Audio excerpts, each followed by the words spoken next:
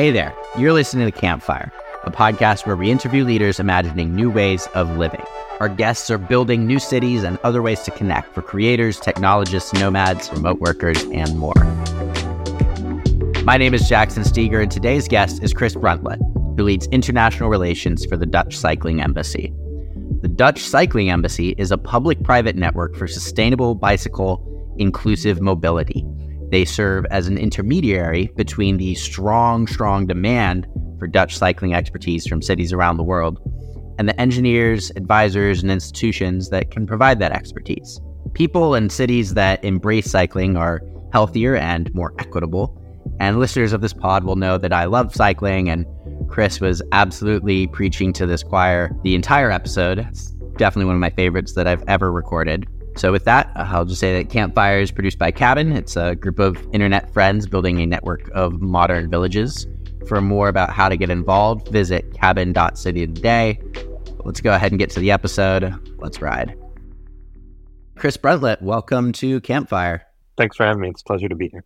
So before we talk about the Dutch Cycling Embassy specifically, I'd love to just help level set with our audience, which is a broad audience from around the world, but skews a little bit more American. For folks who haven't been to the Netherlands or maybe haven't been in many years, can you provide the cultural history of cycling in the Netherlands at like the 10,000 foot view, and then maybe lead that into like the Netherlands in 2024? Why are the Dutch best positioned to have a cycling embassy? Yeah, this is a fantastic question. I mean, I think it's worth emphasizing a few things. Of course, statistically and by reputation, the Netherlands is the foremost cycling nation on the planet. They've got the only country in the world with more bicycles than people. They ride per capita bicycles more than any other human population. And of course, those are impressive, but I think people that visit the Netherlands see firsthand, and this is what we like to emphasize, is the impact that this has on the built environment. This doesn't just lead to a morally superior, eco-conscious population, but it just results in better places for everybody to live.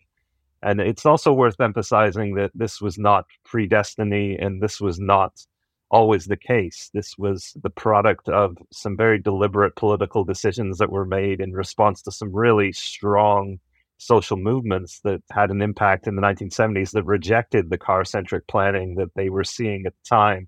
After the Second World War, there was so much emphasis on the car. They had Dutch decision makers, like everywhere else, had completely forgotten about walking, cycling, and public transport as possibilities.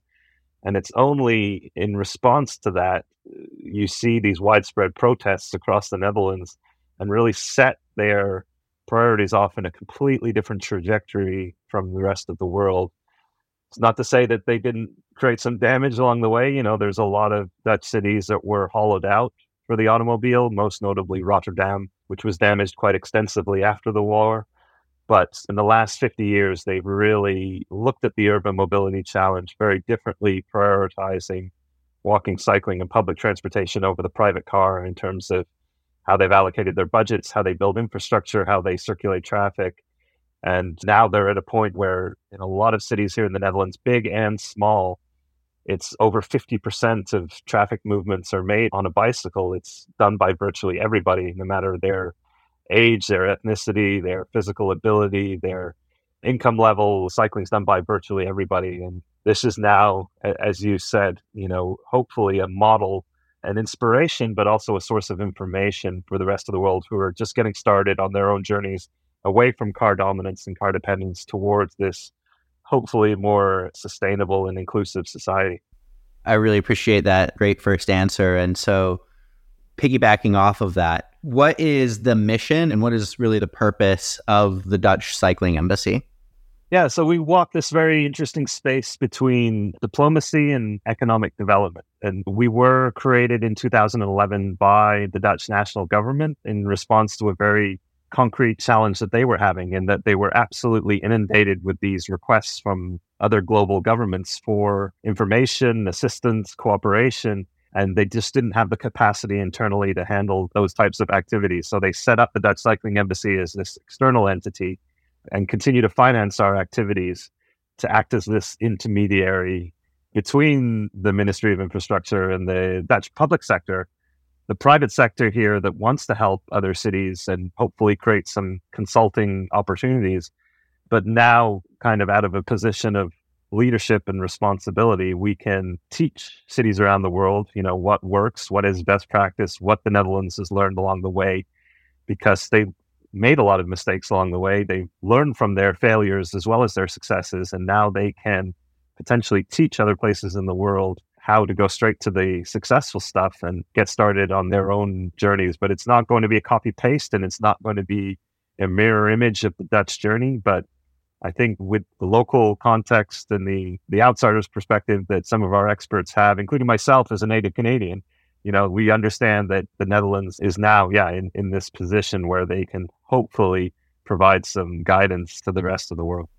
Yeah, I would love to understand the transformation that you've described a little bit here. Like, I've seen several times on Twitter this sort of side-by-side image of Amsterdam in 1970 versus Amsterdam today, and how there really was this radical transformation from, like, there was this car reliance to where Amsterdam is and other cities across the Netherlands are now. And I asked this question with sort of this context that here in the States, there's this idea that America's too far gone, that it's too late to focus on cycling because there's already so much car infrastructure in place. And, certainly sometimes feels that way here in Los Angeles, where I'm recording this episode from. These Dutch cities used to have a lot of cars. And why is change not too late? And maybe use the Netherlands transformation as an example. No, I've never heard it described as too late. I don't know. I mean, I think, first off, it's important to recognize the privilege that the Netherlands enjoyed in that they stopped digging themselves this hole into car dependency 50 years before everybody else. And so the transition out of that hole, if you will, was a lot easier. And because the people that lived in these cities still had living memory of what their streets used to look like, you still had this kind of concrete understanding of how it could be.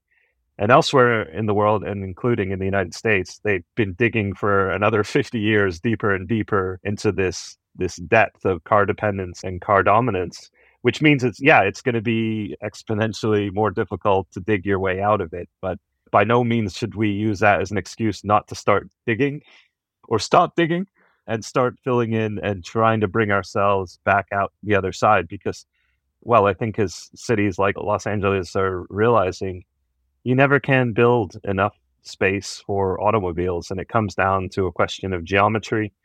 But the more you build infrastructure for a single mode of transportation, the more space it requires, the more demand you induce, the more lanes you build, the more traffic shows up, the more parking that you build. You can never actually build enough until you've got no city left for people and housing and businesses and so on. So for all the reasons we know around the environment, but I would argue more importantly around the livability, the resiliency, and the vibrancy of our cities, we need to look at this mobility problem from another solution. Unfortunately, still the car industry holds our imaginations around, the future is going to be autonomous electric vehicles or flying cars or, a continuation of the status quo rather than thinking, do we need more cars or do we need fewer cars? And should we be looking at walking, cycling, and public transportation synergistically to provide and replace a lot of car journeys, even in a sprawling context like Los Angeles or Austin, Texas, where the Dutch Cycling Embassy has done a lot of work? There's still a lot of short car journeys that take place that could be replaced if we create that synergy between other modes and really prioritize and invest in them. Yeah, I'm really glad that you brought up this synergy between other modalities. And I think you're so right that when people, again, especially here, talk about cities of the future, they're imagining jetpacks and flying cars. But I imagine a safe city with great infrastructure where it feels very livable and easy to walk around. So a lot of what we talk about on this show are cities of the future and building new cities. And I'm curious that if, say, some new island appeared off the coast of the Netherlands or off the coast of Los Angeles, and you and the Dutch Cycling Embassy were in charge of developing the infrastructure and planning this urban landscape, How would you design such a city and how would you future-proof it? Yeah. It's a wonderful question, and it's one that we are not often asked. But I think because we're so focused on these retrofit projects, on redesigning and reimagining existing cities and streets. But I think really, we still, as a species, are building a lot of new cities and towns and developments, and that's really where we can hopefully get it right the first time. And there are some really neat examples here in the Netherlands of new towns, new cities that were built in the last 20 or so years. Houten is a wonderful example. It's just outside of Utrecht, that was designed as this satellite commuter town, bedroom community that would feed workers into Utrecht and Amsterdam. And it's designed with all of these best practices from the Netherlands in mind, in terms of making cycling really attractive, really direct and convenient, really time competitive within the city, with nice, beautiful, wide, red, smooth cycle paths.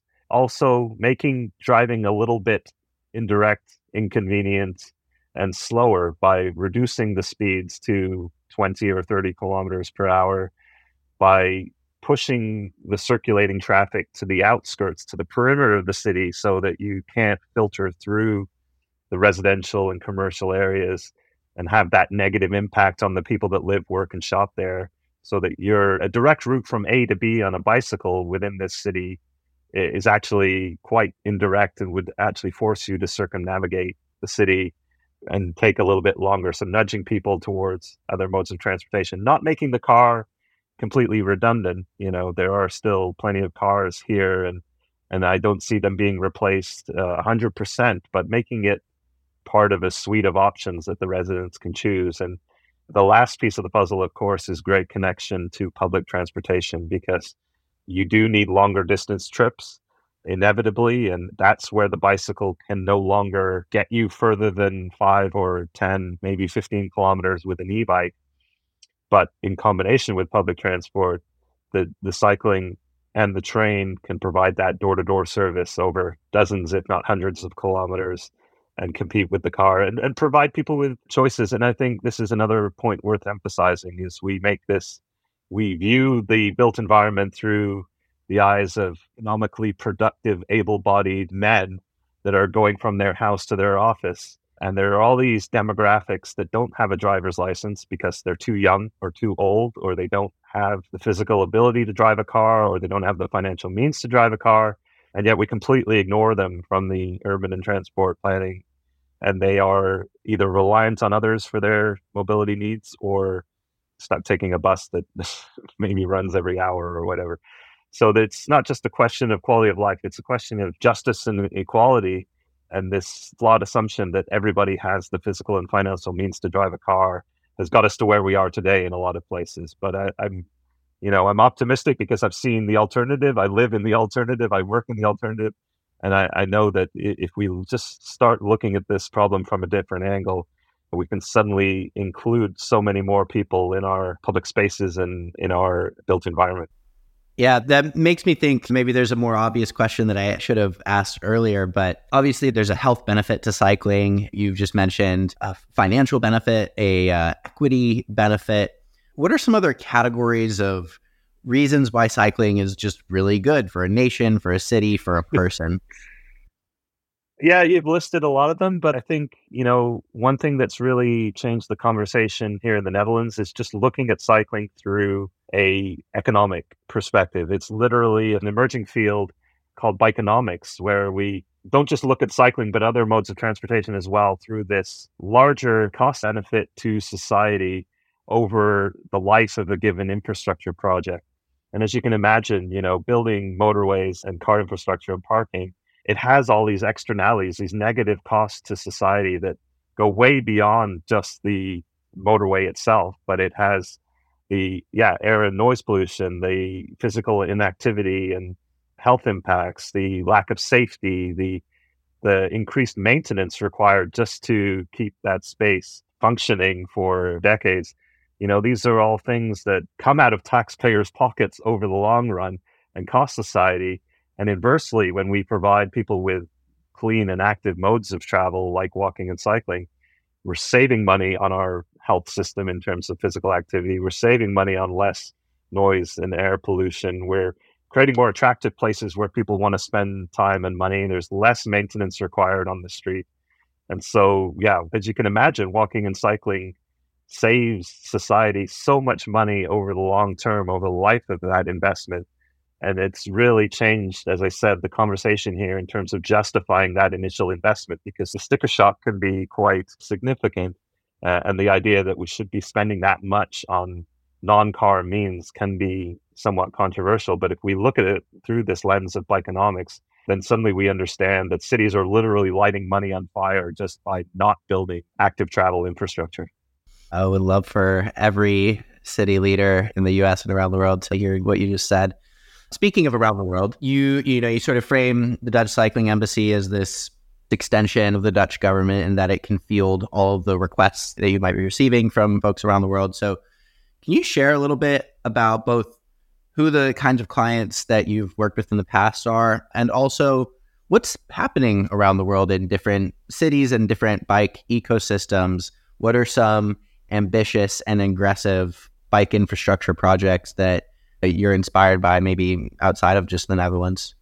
Yeah, another great question. And I love talking about these international examples because they always prove the naysayers wrong. Because, of course, once you start talking about Amsterdam or other Dutch cities, you hear, yeah, but it's dense and it's flat and the weather's nice and that will never work in my city. And to that response, I'll bring up an example like Austin, Texas. And this is perhaps the best story that the Dutch Cycling Embassy has, because it's a city that we've been working with for 11 or 12 years now on a series of exchanges and workshops and seminars. It is, of course, the least likeliest of locations in a sprawling Sunbelt American city, but what they've accomplished there is absolutely incredible. They are now 400 kilometers into a 650 kilometer cycling network plan with beautiful red tinted Dutch inspired cycle paths.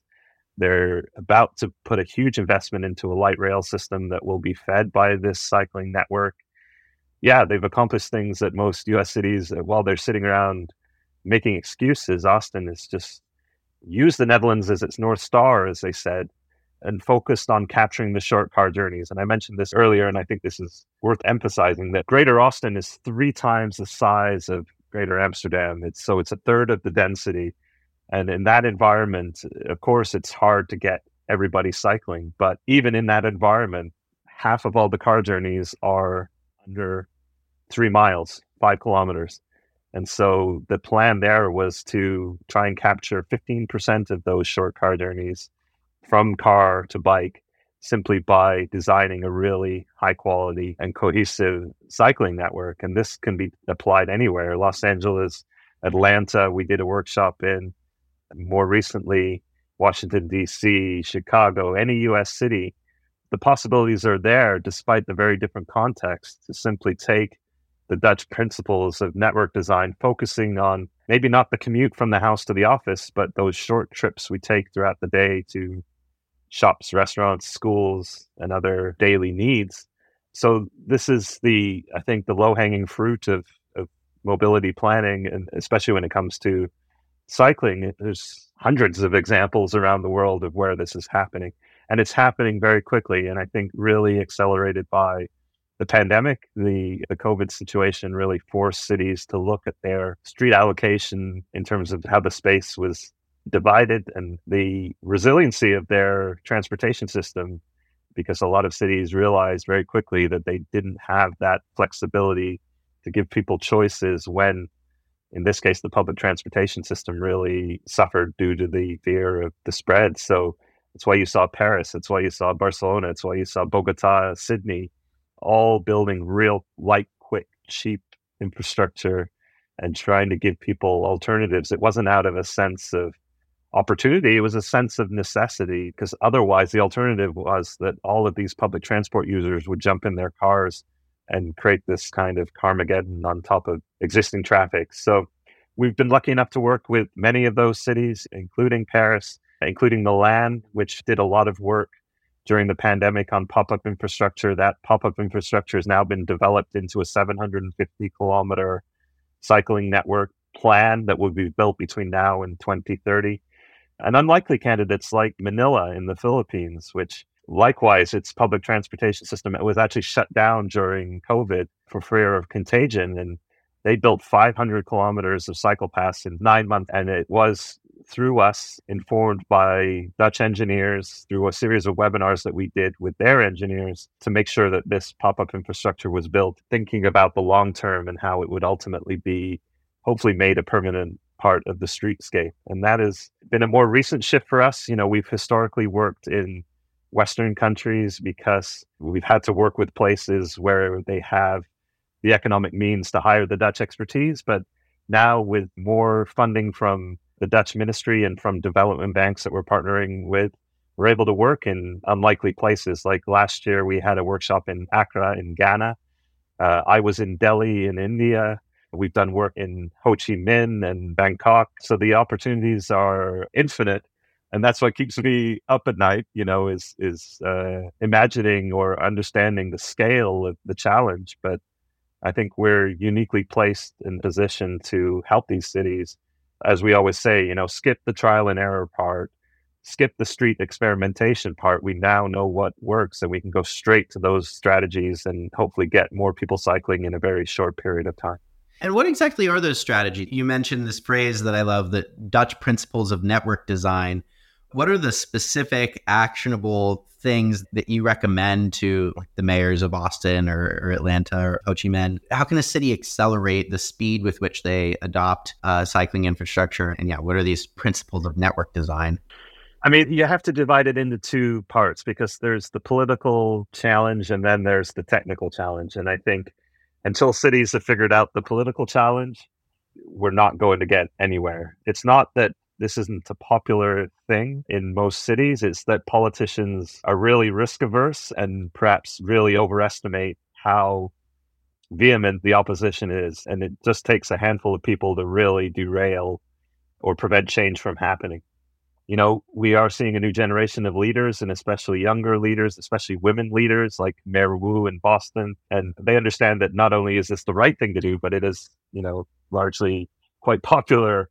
And then we can start talking about the technical ways to do this. And we always talk about kind of 5 strategies. The first of which, of course, as you've said, is work level. I think this is something that Dutch cities really learned very quickly in the 1970s, that you can no longer, or you can't just build a couple of individual cycle paths without considering how they connect to each other.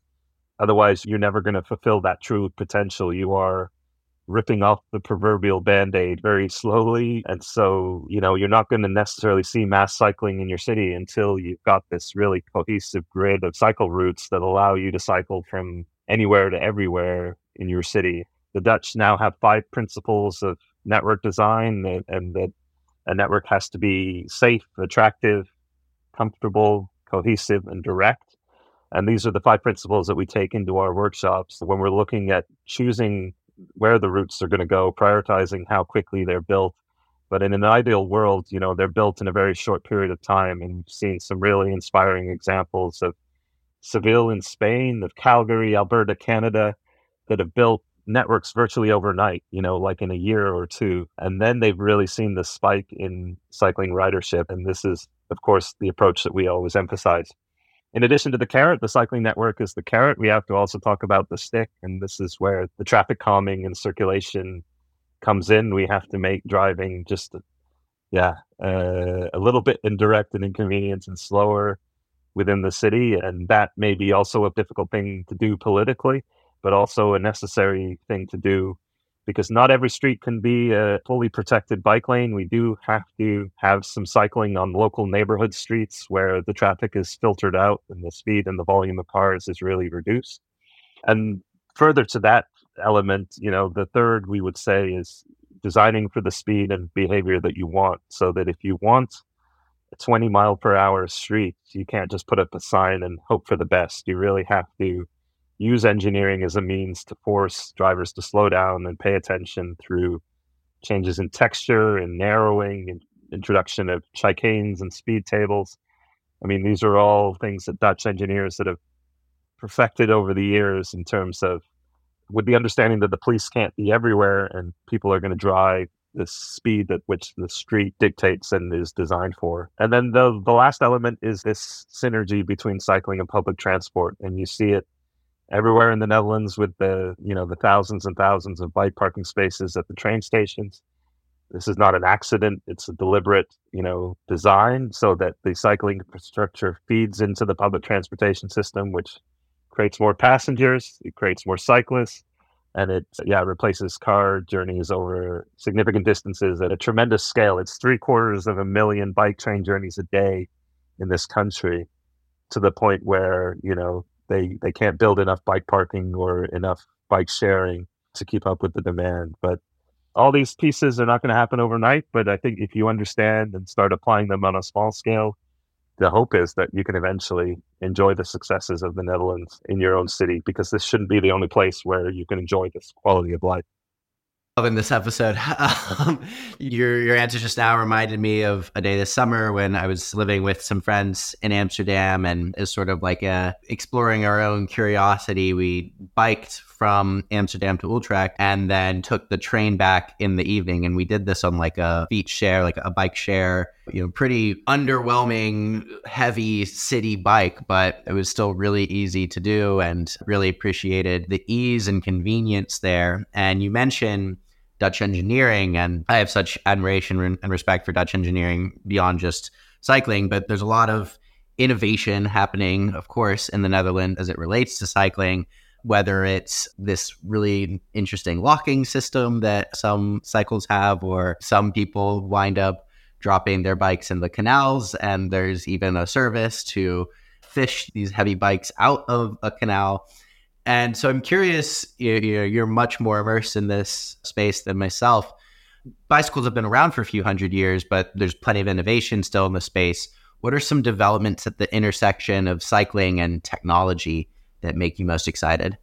I think these types of technological innovations have been happening for a very long time here in the Netherlands, and probably most Dutch people don't even understand or appreciate how they are being implemented. And they are largely to solve very Dutch problems. And the best example I can use is the bike parking facilities at the train stations, because the Dutch railways have such a tremendous problem with what they call weesfiets. They're abandoned bicycles and people leaving their bikes there for long periods of time. And so most of these bike parkings now have a very high-tech solution, a series of optical sensors that are likely in the ceiling above all of the bike racks, and they're monitoring exactly how many bikes have been parked in each row and for how long. And this serves a few purposes. It provides real-time information to the user, exactly how many free spaces are available on each row, so that they can find a space as close to their platform or destination as possible.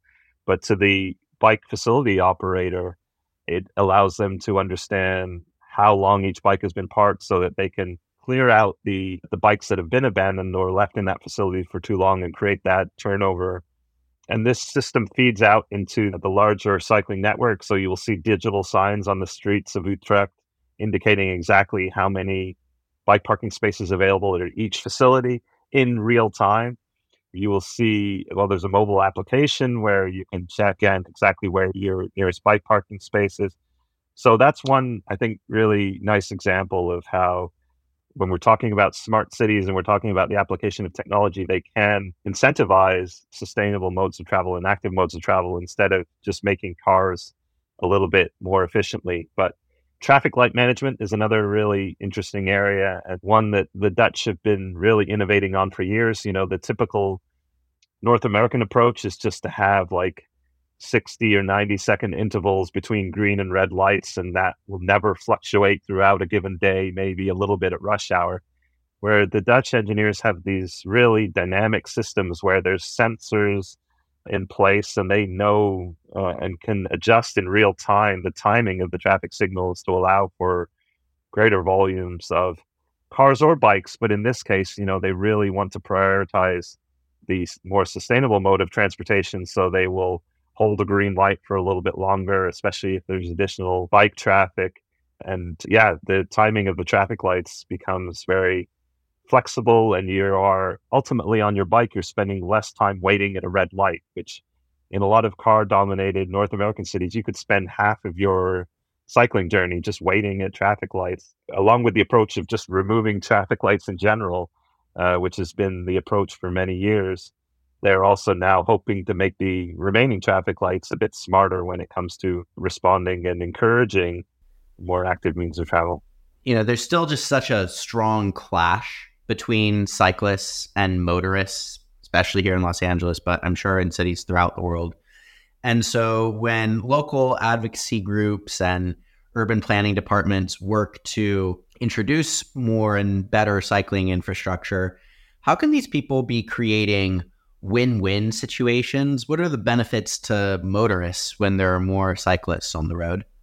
I think this is a very important point, and I can certainly empathize that change is not easy, and being a early adopter in this area means that you are often putting yourself in really unsafe and uncomfortable positions.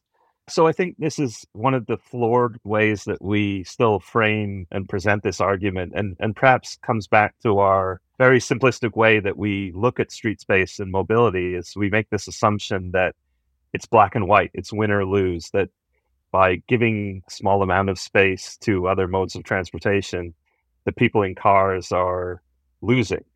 And I think that comes out of a place of privilege because they've enjoyed this privileged position for such a long period of time, but also very real and understandable reactions of fear, uncertainty, and doubt. This is how the human species reacts to change in a lot of ways. And the good news is that it's not black and white, and it's not win or lose. And in fact, we can spark, hopefully, a conversation about this win-win scenario that, drivers in the Netherlands enjoy immensely, because for every single person that chooses foot, bike, or public transport, they're one less person in this big, clunky car sitting in traffic in front of you. And we can, if we get this balance right and we get the approach right, can create this win-win scenario where there's less traffic in front of you. There may be a little bit less space for cars, but certainly fewer cars competing for that space.